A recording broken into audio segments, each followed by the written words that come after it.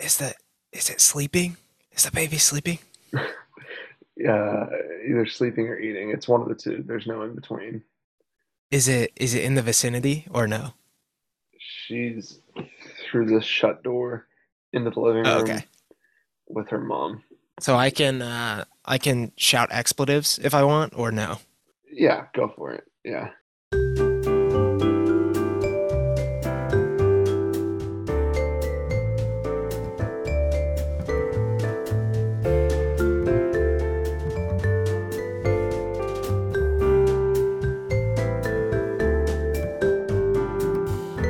Welcome to the Panhandles podcast. This is your host, Derek Parker, sitting across from me, but virtually for the first time, is Jake Kerr. Jake, you just had it was like a medium-sized event happen to you. Go ahead and explain how that went down.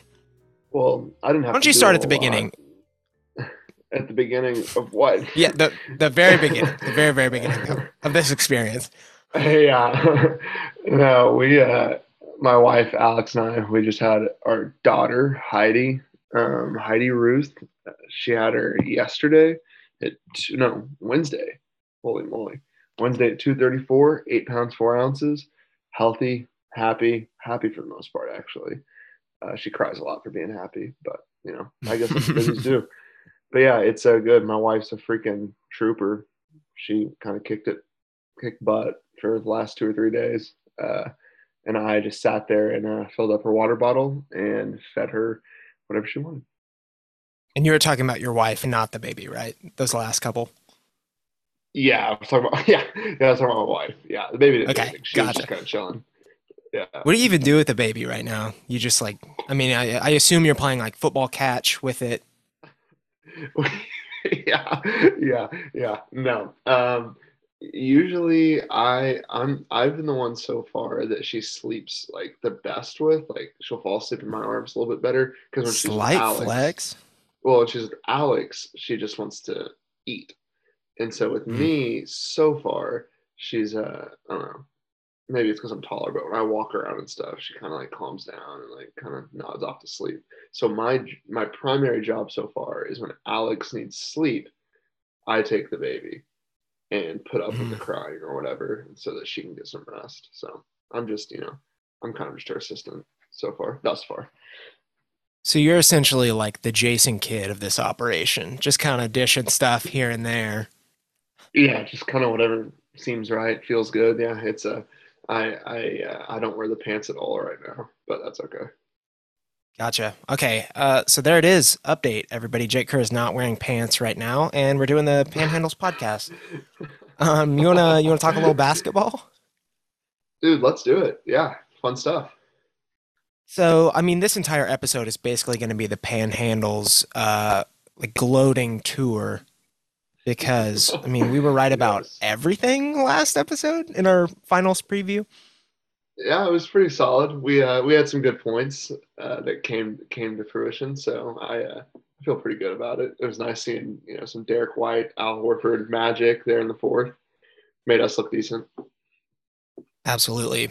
On a serious note, last night was game one of the NBA Finals. The time of this recording is Friday. Celtics stole it, I would say. I don't know what others are thinking, but I think it was a steal of a game. Yeah. Walked into the Bay, huge fourth quarter. Their superstar was not great. Uh, Golden State superstar was great, and they took home the Mhm. game by double digits. What are your general thoughts, Mr. Kerr? Yeah, I mean that's exactly where my mind goes. They just stole it, and Golden State didn't really. I mean, obviously they didn't just give it to them, but man, there wasn't much of a fight at the end. The Warriors looked gassed.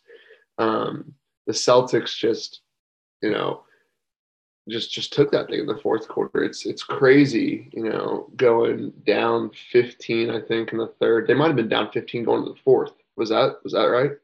Down 15 going to the fourth? Yeah, something around there. Close I want to say, close to that. hello, It, Gus. it's crazy because like good teams don't go into the Bay and just completely take a game from Golden State the way Boston did. Like it feels like we've seen 6 out of the last 8 years. We get to watch Golden State just work their magic through the playoffs with these deep playoff runs, get into the finals. winning championships. And like good teams don't just go do what Boston did. They don't give up 21 in the first quarter to Steph. It looks like it's going to be just downhill from there, and then completely make a 180 in the fourth quarter, turn a 15-point deficit into a 12-point win when your best player's not playing well or not scoring well at least. It was impressive. I haven't seen a team make Golden State look that human to close out a game in a long time. It was impressive. I agree, and I think it was the circumstances of it because I mean we've seen Golden State look human, but like Sure. arguably the most important game thus far on their home court in a spot that, like we talked about last week, it's like 120 something starts to zero. Like it Yep. was easily the most human we've seen them look, I would say, in the dynasty. I mean, like Yeah. it was a honestly a crazy result. I think even people, even you that like had the Celtics winning the series, probably would have guessed that the Dubs would have won that game. Yeah, I don't know. Before the game, I didn't really know which way it was going to go, and I think I agree with you on the fact that Boston winning doesn't mean Golden State's out of it. Golden State could have won that, and I wouldn't have felt like Boston was out of it. So I didn't know who was going to win that game. But after the first quarter, or really the first half, even though Boston I think was up at half, I just felt like the avalanche was going to happen, which it did in the third. The avalanche freaking happened, but they just kind of withstood it. Um, so yeah, I throughout the game when it progressed, I thought Golden State was going to take it. But man, Boston taking it in the way that they did just holds a little bit of weight, dude. I mean, we saw a really good punch thrown by Golden State by Steph, and then that third quarter was really dominant. We saw a really good punch, and it's pretty impressive when a team takes a punch like that from Golden State and not only stays standing, but then just freaking knocks them out. It was impressive, but no, I didn't think Boston was going to win, especially midway through that third quarter. I thought it was kind of over, and I thought it was game plan for game two, but I was wrong. So what does Golden State have to do to get back in it? I mean, they led a lot of the game. They were right there the entire time, but what do they have to do adjustments wise? What's Steve Kerr going to tell them about tonight and tomorrow? Oh man, I thought in the first quarter they did a good job of moving the ball around. They got open shots. They looked vintage Warriors, right, where your head's spinning because they're passing so much and they're moving so quickly in the half court. Um, and then I thought when substitutions were made and whenever guys got a little bit tired, they over dribbled a bit. They had some turnovers in that second quarter when Steph was out that I didn't love. Um, I thought they got really tired. I think it was Magic Johnson who was doing some sort of broadcaster like talk throughout the game. He said he noticed that, and I guess he was there. Um, they just didn't look like they had the legs that Boston did throughout the majority of the game. Even when they were playing well, I felt like Boston was getting up and down the court. Like I didn't think Boston was tired. I felt like whenever Boston put the gas pedal down, Golden State looked tired. Um, they like I think Poole's got to be better. Everyone knows that. That's partially why he was your X factors, because if he goes for 30 in a game like that, it completely changes everything. But he doesn't, and he's a negative. It completely changes everything. I think Clay's got to be a little bit more assertive. I thought he took his when they were open. I like to see him kind of attack more. He put it on the floor a couple times and got paint touches, got to the rim. Draymond Man, has to be, yeah. he has no north south or east west speed at all. Like he's obviously It's Clay never yeah, like relied on it, but dude, watching it's game so one, I much was like, it is less. gone. It's gone, It's non-existent. it's sad. Yeah, it was gone. That's a good point because like even off the catch when guys are like, you know, over closing out and they kind of blow by him to contest the three. Like he's taking a dribble, just not getting as much space, not getting downhill. It wasn't the Hmm. same. Draymond, and I don't want to pick on Draymond necessarily. He's got to be some sort of plus on the offensive end, whether it's offensive rebounding for second chance points, whether it's making free throws, whether it's getting tip ins, whether it's passing like well, hitting cutters, setting screens. Like I don't expect him to go for 15, but going for four and fouling out, man, I thought he was, even though he I think was their best plus minus, I thought he was a bit of a negative when he was out there. I just didn't think that he was his best, and I don't think people have talked about that enough. I thought they gave up a lot of paint touches. Like Tatum didn't score the ball very well at all. I mean, 3 for 17. That's completely terrible. But I thought in the fourth specifically, he got downhill well, was able to get paint touches, and which led to a lot of open threes. They didn't rotate well out of doubling off him or doubling off Jaylen Brown. Those are my initial reactions, I think. And I think Steve Kerr will make adjustments, but I think in the same breath, like Udoka has 3/4 worth of adjustments he's going to make. And so even though the Celtics came out on top, it's not like they played a perfect game. I think they go into game 2 pretty even. Yeah, I agree. I mean, I think everyone can agree it was at least a fun game, right? I mean, that third quarter, Golden State getting out and doing the Warriors thing that they've done for the past 6 years was fun. And then, I mean, that fourth quarter was amazing. I mean, watching Al Horford and Derek White just take over. Would they shoot like 140% from the field, I think? It felt like it. They were so timely too, dude. We talked about like Jaylen Brown hit those couple buckets that gave like a little bit of hope, And then Robert Williams, they threw a lob to Robert Williams when Draymond kind of overplayed it. Or no, he was late to it. They threw a lob to Williams, he dunked it, and then there was a timeout. And that timeout, all the Warriors had their hands on their knees, their heads down a little bit. They were tired, partially because they were running so much and playing really well. And the Celtics went to the bench with so much energy. And then after that, like you said, it was the Al Horford, Derek White, just open gym. It was a lot of fun. It was a great game.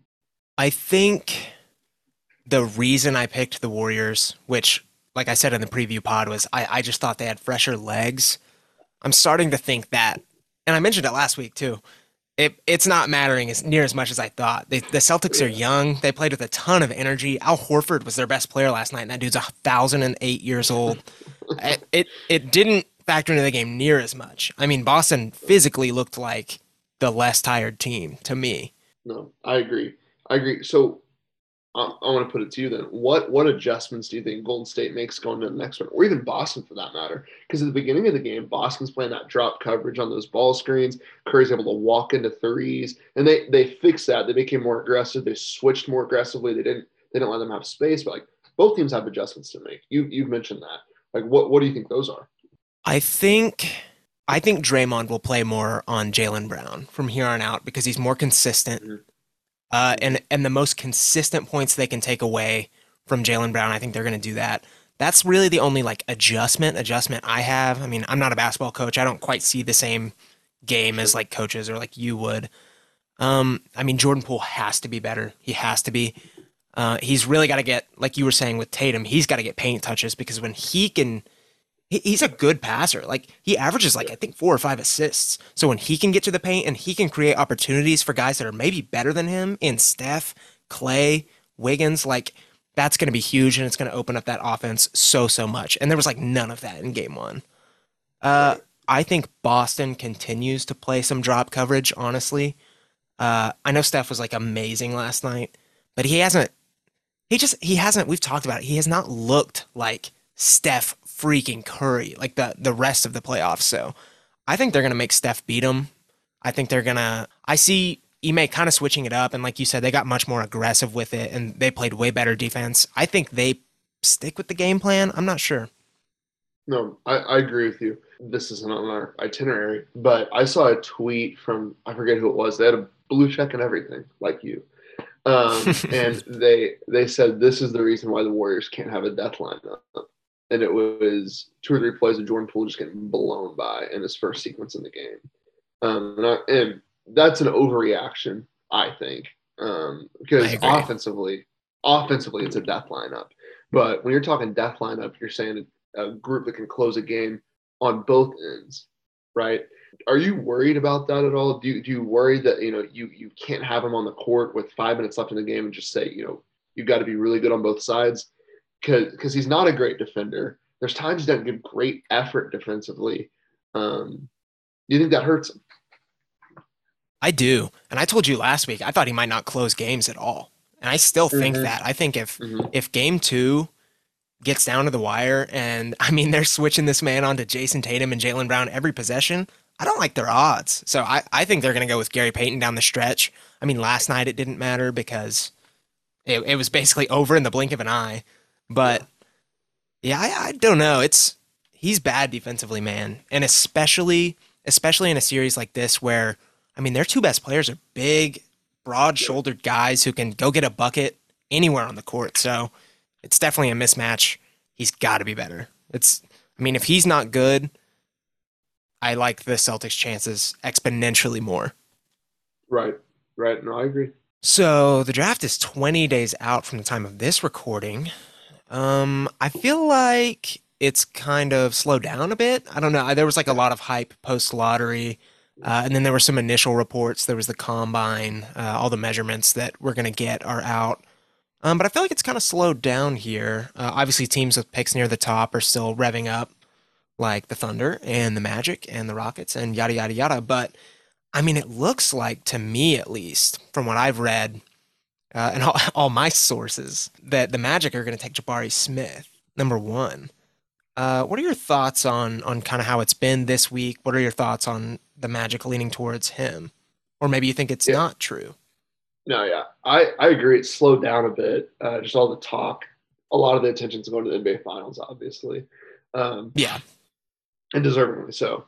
But yeah, what I've seen, and a lot of it is just probably the same people that you've seen on Twitter, but it's like Jabari almost seems like a lock for the top pick right now for the Magic. He might not be the lock for the consensus top prospect, but for Orlando, which is all that matters, I mean, it looks like he's going to go off the board first. And we talked a couple weeks ago, fire, smoke with that. Um, I think it's smoke saying that he's the top prospect, but I think it's fire saying that Orlando's going to take him. I really do, and I don't think it's a bad pick for Orlando. I think in my mind, if I was a GM, Chet's number one, not even close. The number two's far off from him. I'm taking Chet because I think all those teams are in the position where they take best available.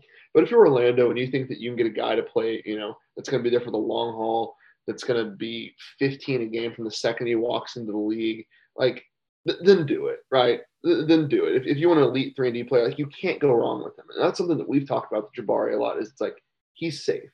You know what you're going to get. He's really safe.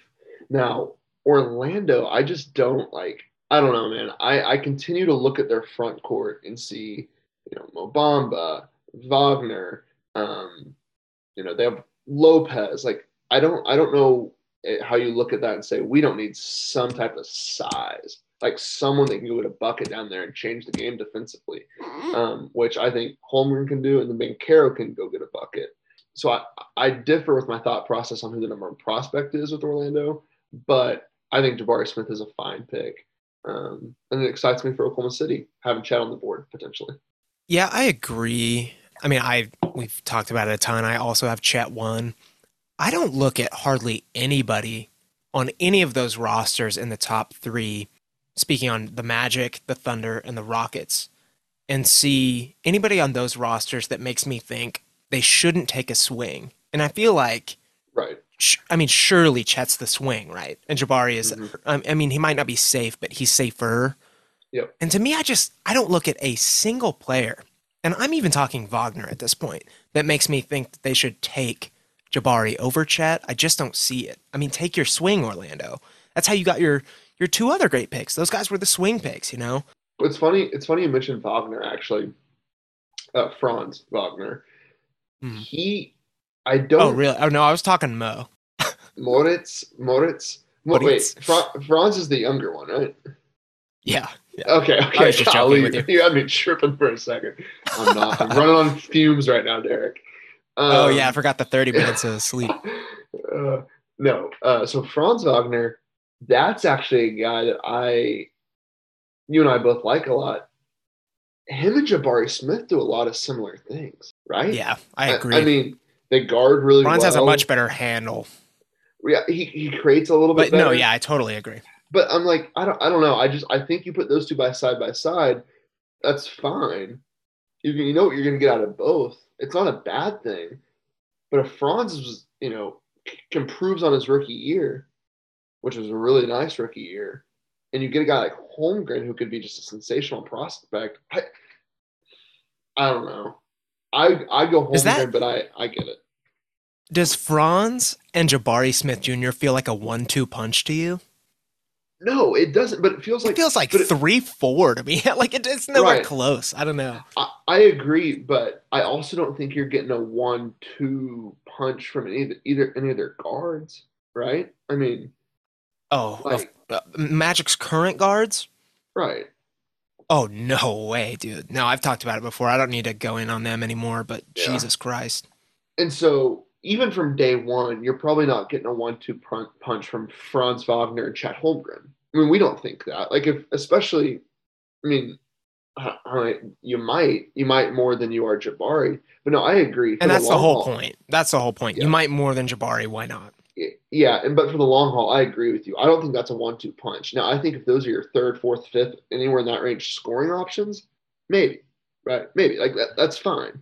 But no, I think we have the same train of thought on So let's say Jabari does go one, as the that. signs are pointing. Hmm. Who's your gut feeling right now on Oklahoma City at 2? And then number 12, 30, and 34 as well. Okay, to Chet, I'm not going to go into that too much. 12 is interesting. It's the most interesting one that Oklahoma City has. Sohan is getting a lot of attention right now just because he worked out and interviewed with Oklahoma City, and so I could see that. I'm going to take a little bit of a leap of faith right here. I think I could see EJ Liddell at 12. I think that's a bit of a jump for him. I think he does a lot of the same things as Keegan Murray, maybe not as well, but I think he's NBA ready. I think he can help a team win. He's a good piece from all the things that I hear and I've heard last year into the NCAA tournament is that he's such a good teammate, such a good dude, great leader, guy you want in the locker room, and that kind of fits Presti's mo. I also like Jang there. I wish Dyson Daniels would fall there, but I'll go with Liddell. And then the two other picks, I mean, it's hard to know who's going to be there. Let's get fun. Bryce McGowan's at 30 from Nebraska because he slipped quite a bit with a lot of people. And if he was available, I think Presti would like that a lot. And he's worked out with Oklahoma City. And then at 34, give me either Koloko or Kamagate. I think he'd lean Koloko just because he's a little bit more ready and can shoot. But Kamagate gives me crazy Serge Ibaka vibes. Yeah, I mean, at 2, I agree. Chet Holmgren. There's just like, I tweeted it after the lottery, like seconds. I was like, I would be astounded if they don't end up with Chet Holmgren, whether that's at 1, 2, whatever the case. Like, I'm going to be flabbergasted if they don't leave with him. 12 is interesting. I really see Branham. I don't know why. I know they interviewed with him, and that's like an easy pick. He's like been mocked there recently. That just feels like a very fluid kind of type guy that they would enjoy. Maybe pairing with Trey Mann in the backcourt. He's a little more like steady, less of a spark plug guy, but he's just so good at a lot of things offensively. Not a liability defensively, but he's got some work to do there.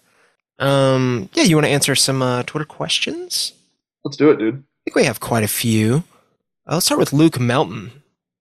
He's in like the upper echelon of listeners. Like he's in like the diamond tier or something like that. We need to give like credit cards out or something.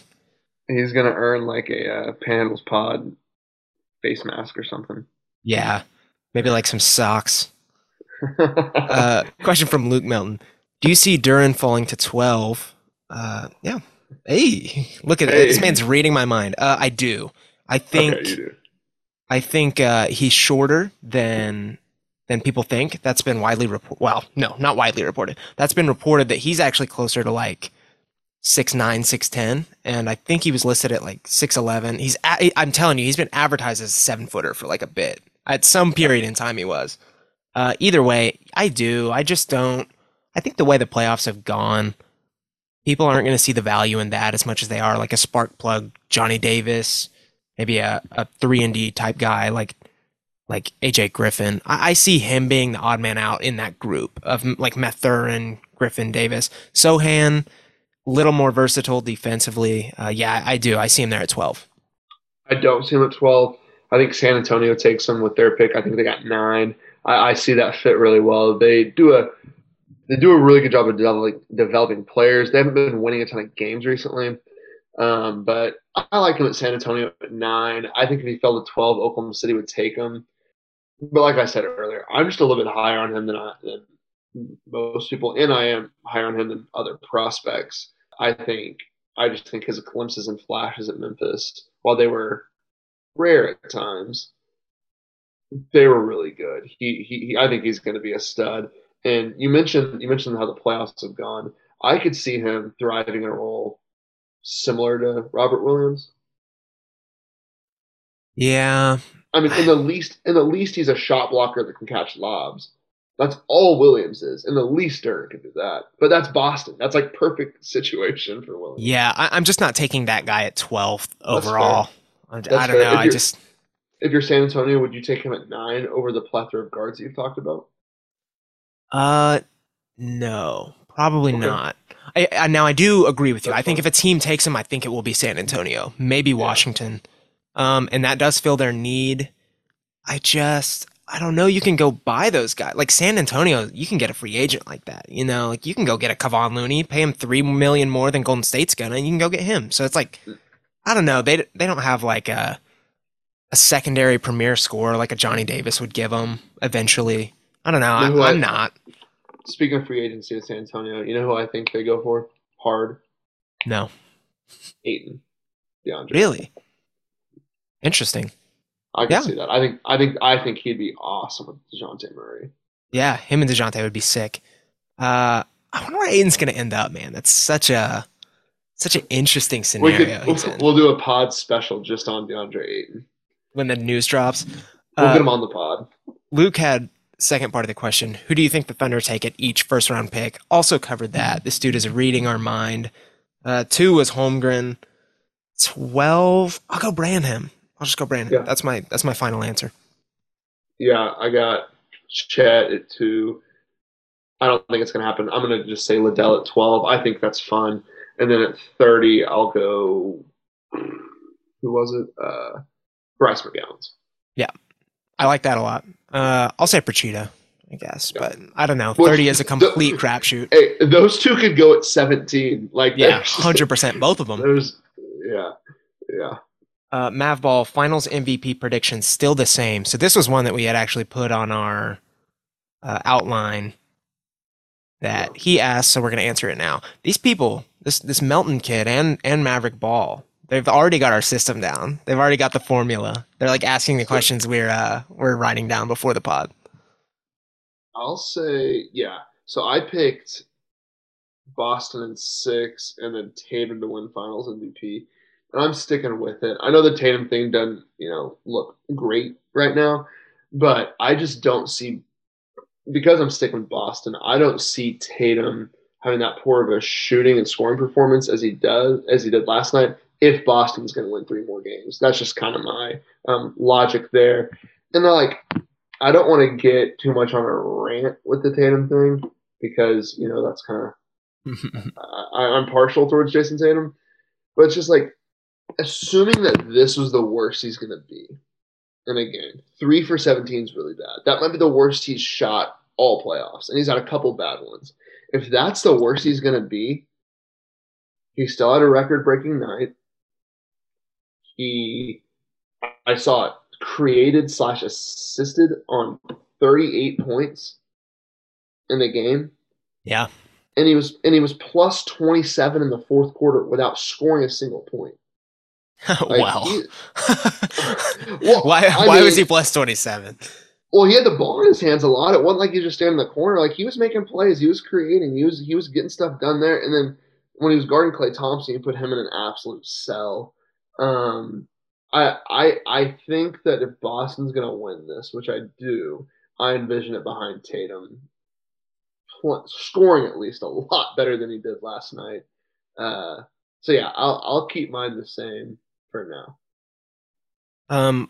I agree with your logic there in the least that if the Celtics are going to win, Tatum is not going to be playing like that anymore. Sure. I'm going to stick by mine because I can't bear to be wrong, and I'm an egomaniac, and that's just how it's going to be. I'm going to stand with my take. I picked Golden State in 7, I think. I don't know if I actually said a number, but 7. I think I did pick the best player on the court last night in Steph Curry. Mm-hmm. Now Boston surprised me. They really did. Like I absolutely and totally knew they had the tools to beat Golden State in this series, but that was surprising what they did. So I'm gonna stick by my stuff, but I'm wavering probably much more than Mr. Kerr is. Dude, Boston might win less than six. It might be less than six. I I'm think telling you, dude. I think people are overreacting. I felt like this before, but I just want to reiterate now that it has some validity since they're up 1-0. But I just think they're the better team. I think they have the better coach. I think they have the better players. I just think they make better adjustments. I they they have home court advantage now. Man, I don't know. I think it's It's a Boston. wrap. No, I'm not going to say that. I'm high on Boston. Next up, Cha-ching, Thunder Moneyball at Giola388. He said, I've asked this question to a few draft analysts. How would you feel Oh about a God. combination? Yeah, we're up next. We're next in line. How would you feel about a combination of Chet Holmgren and Jeremy Sohan as the future front court? You go And first. I don't think this is specifically for Oklahoma City. Like, obviously he's Oh, an Oklahoma City fan, but like this isn't like in relation to Shea. It's like, how would you feel about those two as a front court in general? okay. You go for it. Go for it, because I know you love Sohan. Yeah, I love both of these players. And I personally think it works. I think eventually both would be switchable. Chet's not going to be switchable out the gate on NBA players. He's not. He's not Evan Mobley. He doesn't have that horizontal speed that he had. Uh, he doesn't have the poundage. He's going to be able to be moved a little more than Mobley was. But I do think eventually Chet Holmgren will be a switchable defender, at least more so than all the other 7-footers aside from Evan Mobley. Um, so I think he works, and I think he'll work at the 5 eventually. It's not going to be pretty or quick, but I think he'll work at the 5. And then Sohan, I mean, first off, I want to say I think there's something misconstrued about Sohan, and that it's that he's this like pretty perfect clean cut defender. He is not. You ever watch that guy? He plays with his hair on fire. Like he is running around just the sloppiest thing you've ever seen, and I love it. And he's great in recovery, but he's not this like finished product defensively that people are acting like by any means. Now that being said, he's going to be a dang good defender, and he's going to He's a be able to lot. play the 4 really well. He's a lot like Scotty on defense. I think that's the like defensively. That's what I see, because it's not. It's like you said. It's not refined. It's not polished defense. He's kind of like in the right place at the right time, trying to make Hustles. plays. Which yeah, which I think is. I think that comp to Scotty is justifiable. So to Um, answer the question, I will say yeah, that I like that front court pairing, and I think it will succeed in the NBA. But that comes with like some very specific like backcourt options. You know, like that's not gonna that front court's not gonna go get you 40 points a night by any means. It's not gonna go be Anthony Davis, Boogie Cousins on the in like the point scoring department, or even Jared Allen, Evan Mobley. Like it's gonna be very defensive minded, maybe 20 to 30 a night out of those guys. At least early, but I like it. I think that's really solid, and I think if the Thunder left the draft with those two, they would be in really good shape.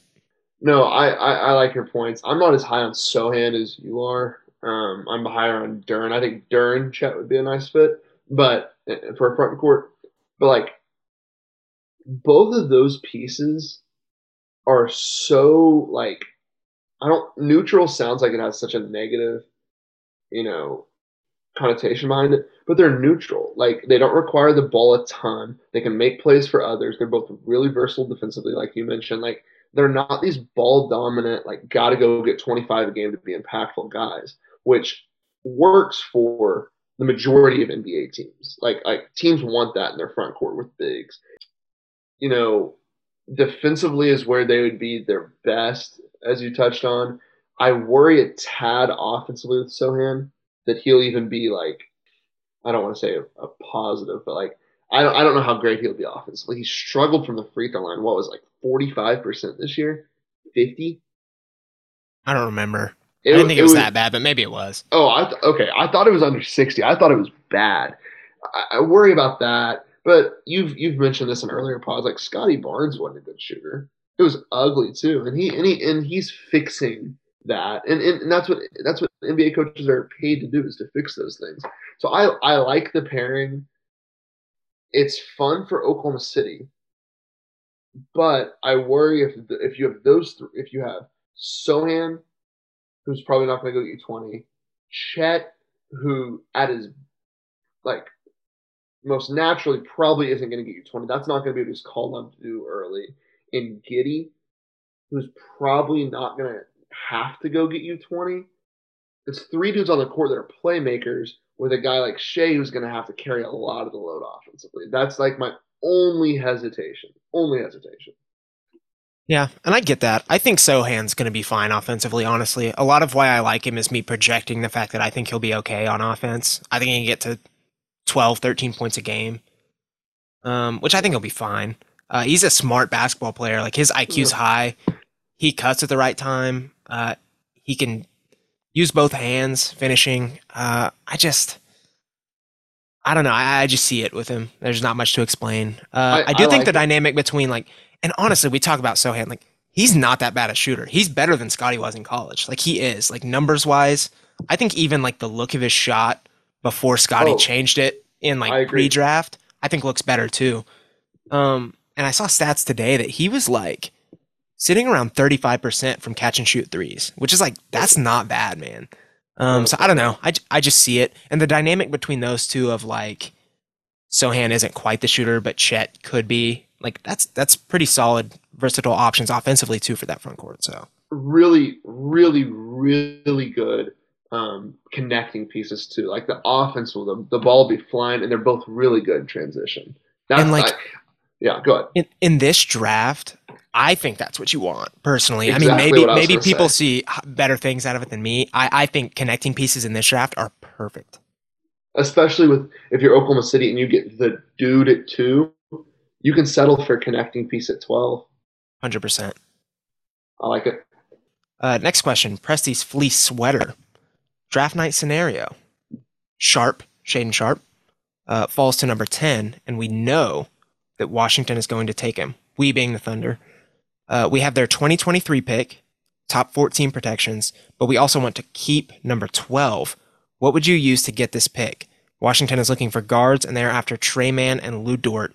What do you counter with? So basically, keep 2, keep 12, but you want to get Shaedon Sharpe at 10. Sublime 50, the response. What do you get? A dial tone is what he said. I'm going to go out on a limb, and I'm going to say this scenario is unlikely, which I assume Presti's fleece sweater probably knows as well. I'm not trading anything for Sharpe at 10, by the way. I would trade Dort for Sharpe at 10, probably. Maybe. Dort for a top 10 pick is great value, bro. Like, you got this man undrafted, and now you're getting a top 10 pick from him. It is, but I just wouldn't take Sharpe. But yeah, I understand what you're saying. If Sharpe's as good as the consensus says, then yeah, by all means. I agree. If Sharpe's like 4th on Presti's board, do it. Yeah, for sure. I'm also not a Sharpe fan at this point.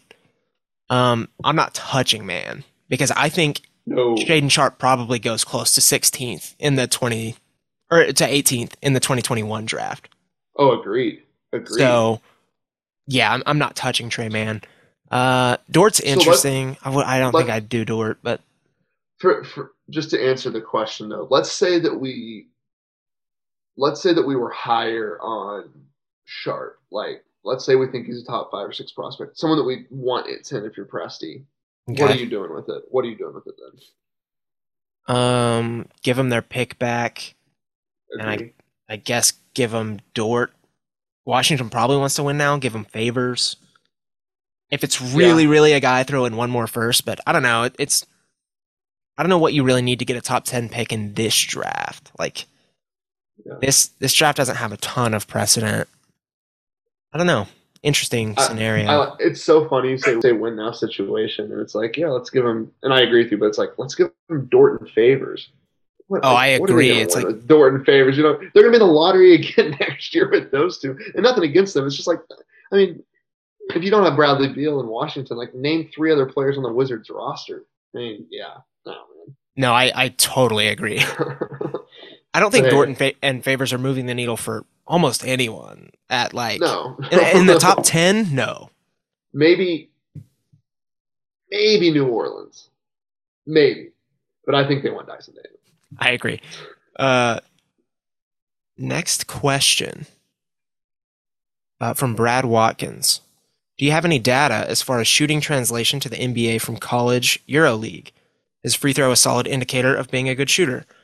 I will say this. I do not have data as far as those things, and I am terrible at the international scouting.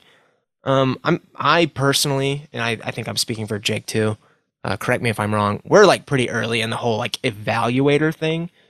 There's plenty of guys out there who probably are like a little more fine tuned as far as like evaluating. I'm more of like watch film, what's your gut feeling, what's the fit.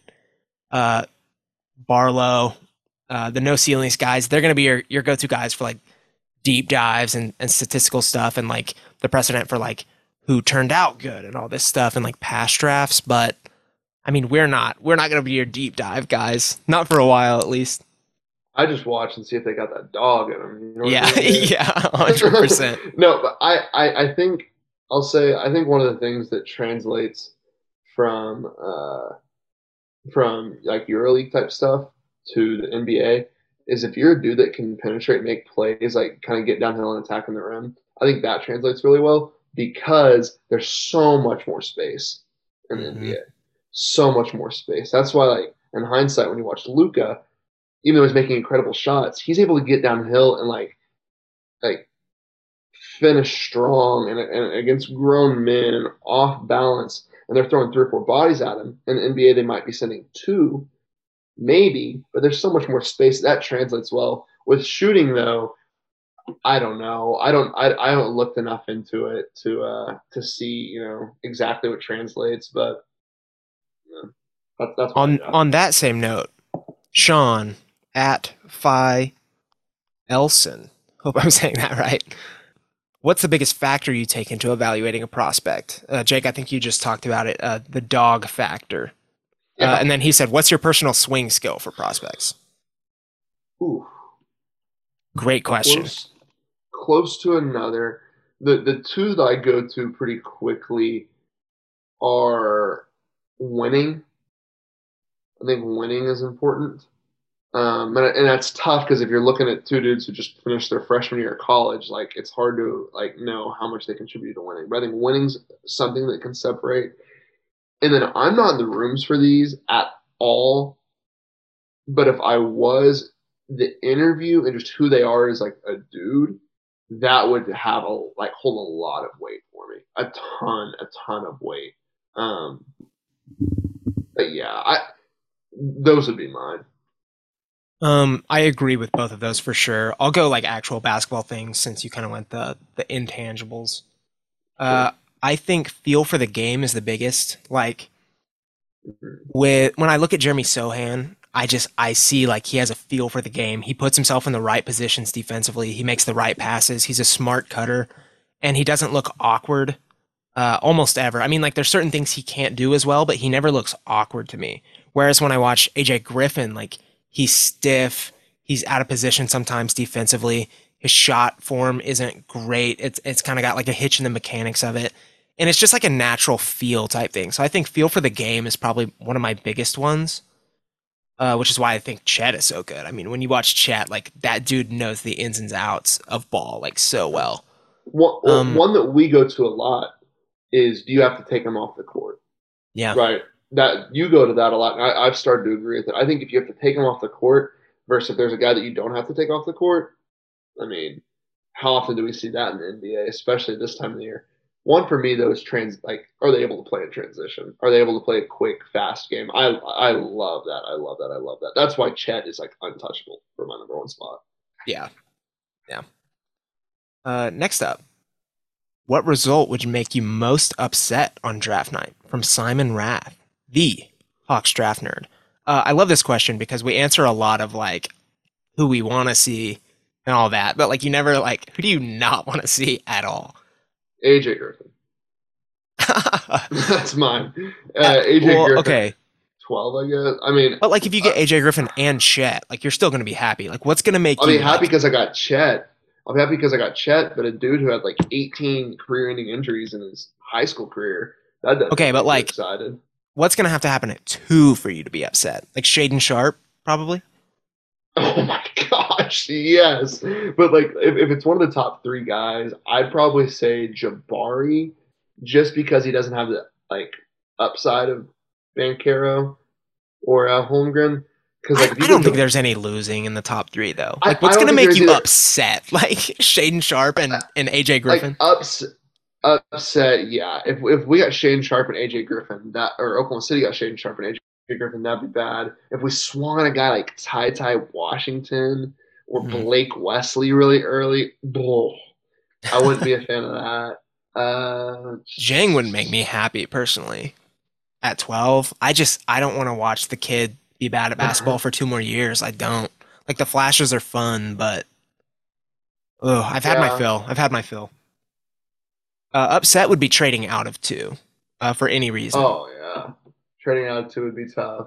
I don't think you lose Um, even within the top like 4, maybe 5 guys, but like trading out of it, oof, yuck. I'd be upset if we took someone if Oklahoma City took someone at 30 and 34 who we don't even know. That'd make me feel bad. I wouldn't. I'd immediately go watch and be like, "What are you seeing, Sam?" Next question, Kent Nicholson. How good will Trey Mann be next year? Ooh, next year. I think Trey Mann will be really good next year. But I think there's a difference between being good at basketball and being impactful. And I think he's Yeah. a season or 2 away from impactful, but I think he could get good quickly. So I don't know. I think we see a jump in production, points per game, all that fun stuff. I think he'll be good, but not impactful yet. Yeah, I think he'll be really good. I think he's just got such a perfect role, and I don't want to compare it to James Harden's role because I don't think he's the player James Harden is, even though they play similar at times. Um, yeah, I think he's just got a great role. He comes in, he gets to score, make plays. He's better off the dribble than I kind of thought he was. I mean, I like Trey Man. I didn't love the pick whenever it first happened. I was a little bit high on some other guys in that range, but no, he I think he'll be fine next year. And like we've kind of alluded to several times, he other than Gideon Shea might be the only piece that's like I would hate to see go. Yeah, I agree. Just because it's like if he projects to being the scoring guard that whether you want to say Jordan Clarkson, Lou Williams, Jamal Crawford, whatever that looks like, a lot of those playoff teams would love to have a dude like that. A lot Yeah. of them. So I don't know. I And the I Celtics hope he have one stays. in Peyton Pritchard. So Yeah, my guy. But no, last question. I like man. Go for it. Last question from Shazzy. Did the Warriors lose that game or did the Celtics win it? I love this question. I think the Celtics won it, but I don't know.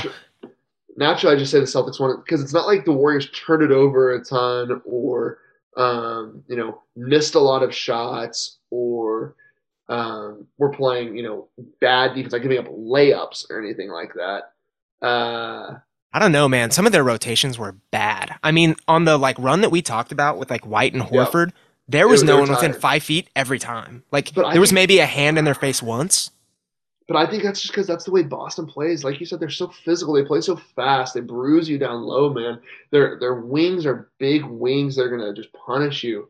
I think that's just a result of Boston.